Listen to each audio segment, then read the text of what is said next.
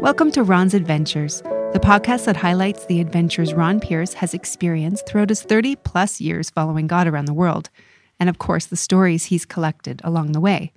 With me in the studio today is Ron and Karis Pierce. Welcome back, guys. Great to have you. We are going back to Burma one more time, and we're going to be talking about something that even surprised me. Every once in a while, you'll get a story that's sort of like, wow, that's really something. Well, this is one of those wow stories. And what it was that they would use the Jesus film very effectively within Burma to go into villages, and they would show the Jesus film at night, usually on a sheet in the middle of the village. Sometimes even the Buddhists would want to see the Jesus film, and they would invite them into, the team would go into the monastery, and they would show it in there. Well, on this occasion, it was just in the village, huts around, village people all sitting there, several hundred of them. And they were showing the Jesus film this one evening. Well, there were a lot of sorcerers and magicians and witch doctors in the crowd that did not want this because they controlled this village. That, as well as this was a very, very strong Buddhist village as well. Much history there and everything like that. So they go in, they show the village the film. Well, at the end of the movie, the 25-year-old pastor, he goes up to the front and he says, now, would any of you like to accept Christ? Well, the whole village raises their hands and says they wanted to. And he backed up and he says, are you sure? And they said, yes, we want to be Christians. It's not quite a common question for a pastor to verify if they're sure. I know, but sometimes you have to make absolutely sure, right. Did they understand what was going on here? And they said, yes, we want to be Christians. And then he asked, well, why? Basically, what happened? And they said, well, you didn't notice this. You were all at the front looking at the Jesus film. But all these witch doctors and sorcerers were at the back, and they had made or had conjured fireballs.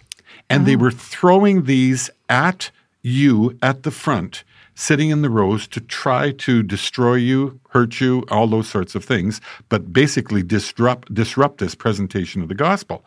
And as they would throw these, the people sitting there, the villagers, were noticing that halfway on to their target, they changed from fireballs into flowers. And God did a miracle, and they fell to the ground. And so when the people saw this, they thought to themselves, okay, the Christians' God is stronger than our gods. Therefore, yes, we want to be Christians. And that's why they did it. They explained it to the pastor. Pastor and the team that went in there show it didn't even see this, but that's why it happened. Okay. I really need to get this straight because I know I can't be the only one hearing this and thinking it's too incredible or too unbelievable. You're saying that witch doctors somehow had fireballs in their hands and threw them. And this is not a Hollywood production. This is something that actually happened. Exactly. And these fireballs turned into flowers. Yes. Okay, so my next question is, how are we to believe this if we haven't been to Burma, and you're asking listeners and myself to believe something so incredible that might have come from a movie? Yep, I understand fully. Because we live in the West, where a lot of times what happens in Christian circles, let's just talk Christian circles. We're not going to talk about the movie industry out of Hollywood. Let's just talk in Christian circles. And we hear some of these most incredible miracles happening in gatherings where you've got congregations together and these wild things happen. And everybody sorts of looks up at the stars and says, oh boy, is this real? Is this not real? Okay, sometimes in the West, I have found that not always, but a lot of times these are exaggerations. They are something that have been spun and looked at differently. And a lot of times people want to defend the book of Acts. They want to defend miracles. Basically, they want to defend God. And therefore, they will make up stories or twist stories or alter them to make them realistic. This is not what happens overseas. Also, sometimes people are doing this for profit's sake. Oh, yes. To sell a book, to make money, to attract people to a church service, to an event, whatever the case may be. This is quite common. And even I have to really stand back many times and just not accept things at face value. But when I get overseas and we're dealing with a story like this. Okay, for instance, here it is. There's nothing to profit from this story. Like this young pastor, and he's 25 years old, told me this story, as well as his supervisor and the fellow who's in charge of the Jesus Film Project for Campus Crusade for Christ, told us this story, and he is regarded as the little Billy Graham of Burma. This is a man of God that's walked with the Lord for years, unquestionable integrity. And therefore, he confirmed it. The entire team of people there confirmed it. The whole village accepted Christ. Now, do you honestly think that a whole village that were strong Buddhists steeped in this supernatural environment would make up a story about their witch doctors throwing these balls of fire, which they know the supernatural happens on the dark side, and turning to flowers? Do you think that this village would give their lives over to Jesus, walk away from Buddhism, walk away from everything, just on a made-up myth? When you have witnesses there that are trustworthy telling you these things? No, this does not happen. In other words, this is a real live occurrence that is provable with witnesses. Why it's so tough with us is because we don't see these things in such form over here right now. And the times that somebody might come up with a story like that, many times they're made up. They're falsified. They're twisted. They're altered. They're whatever. And it's because we want to defend God. We want to defend the Bible and sort of like try to prove to ourselves and everybody else that, oh, these things are happening today. Well, we don't have to stretch and alter anything over here for God to prove his existence, his power, or his love. And therefore, this story that I'm telling you from what we heard overseas, checked it out and everything like that, that's true. Right. But it happened over there where a lot of this supernatural activity is just an everyday way of life. It's normal. So for the witch doctors to be able to put curses on people and a lot of these miracles, manifestations, demonic activity to happen, it's regular. It's in their life. Over here, it's not quite that way. So the idea of the witch doctors having balls of fire in their hand probably wasn't the most unusual thing to them. It was the fact that they did not. They were unable to throw them, that they turned to flowers. That's it. So the power was not in their hands, but in God's hands. Exactly. Right. And just it was a miracle.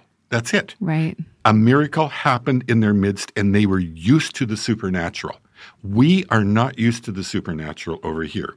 We live in more of a natural environment, and therefore we don't see these sorts of things. The odd time you will, but over there it's common. And that's why when I tell you what is going on around the world today, this is like the book of Acts around the world. That's the difference. So the pastor, when he asked if anyone wanted to give their lives to the Lord, he probably was not expecting he was maybe hoping for a few, but the fact that the entire village, that's what was such a surprise to him. That's it. Right. That's exactly it, Joy. And the thing is that as well, when you go in, I've heard of whole villages a lot of times accepting the Lord. In fact, I've even told, I think on one of the stories I told recently, I just saw this in Ethiopia, where an entire village came to the Lord because the mayor and the witch doctor and the leader of the mosque all had a dream and a vision, the same one evening. And this is the same village that a young pastor was walking into the next morning to preach the gospel in. And they went over to this pastor and asked about this dream that each one of them had separately, but it was the same dream. And when they did that, the pastor explained that they had to accept Jesus. It was Jesus in this dream that they had. They accepted the Lord.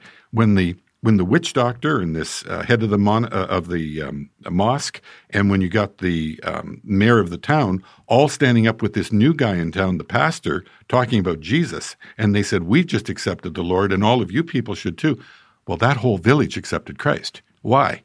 Well, because you're not going to usually get your witch doctor and your head of your mosque and the mayor of the town agreeing with some stranger coming in and taking 30 and 40 years of religious belief and turning it over in an hour. That doesn't happen unless there's a miracle involved. And that's why a village would accept the Lord, because this is a profound this is a profound miracle. Wow. I honestly don't even really know what to say. I don't even know how to end it because words don't even describe the wonder that that story holds for me, for sure. Well, let me end it this way. You read in the book of Matthew, in the book of Mark, in Luke, and in John, the story of Jesus doing miracles all the time. Right. It carried over into the book of Acts. And the book of Acts was a logbook of the activities of the Holy Spirit in the earliest days of the church after Jesus left to heaven, but sent the Holy Spirit back here. And the Holy Spirit resided and it indwelt and anointed and came upon people, and they were able to do similar things to what Jesus did in the first 4 Gospels, okay? The reason I'm saying this is the fact that that is the thing that God is doing today in a lot of these areas of the world, that the book of Acts is coming alive over there as it did 2,000 years ago. And the people are watching this in amazement, and they're believing, because they believe that there's a God out there somewhere. They just don't know who it is. And when a supernatural God reveals himself in their world, they'll jump all over this. And especially one that has the power, the most power. And is loving. Right. Not a God that they're trying to ward off and give sacrifices to because it's a mad, evil God that's going to get them unless they do these sacrifices. No, this is a loving God who loves them and is breaking through the barrier of natural, supernatural. He's coming supernaturally down to earth to show his power, his existence, and his love. That's why you're going to get these miracles all over the place. Okay. That is fantastic, you guys. We've been listening to another episode of Ron's Adventures, the podcast that, guys, the podcast that tells us that we serve a God that can turn fireballs into flowers, the God that has the most power.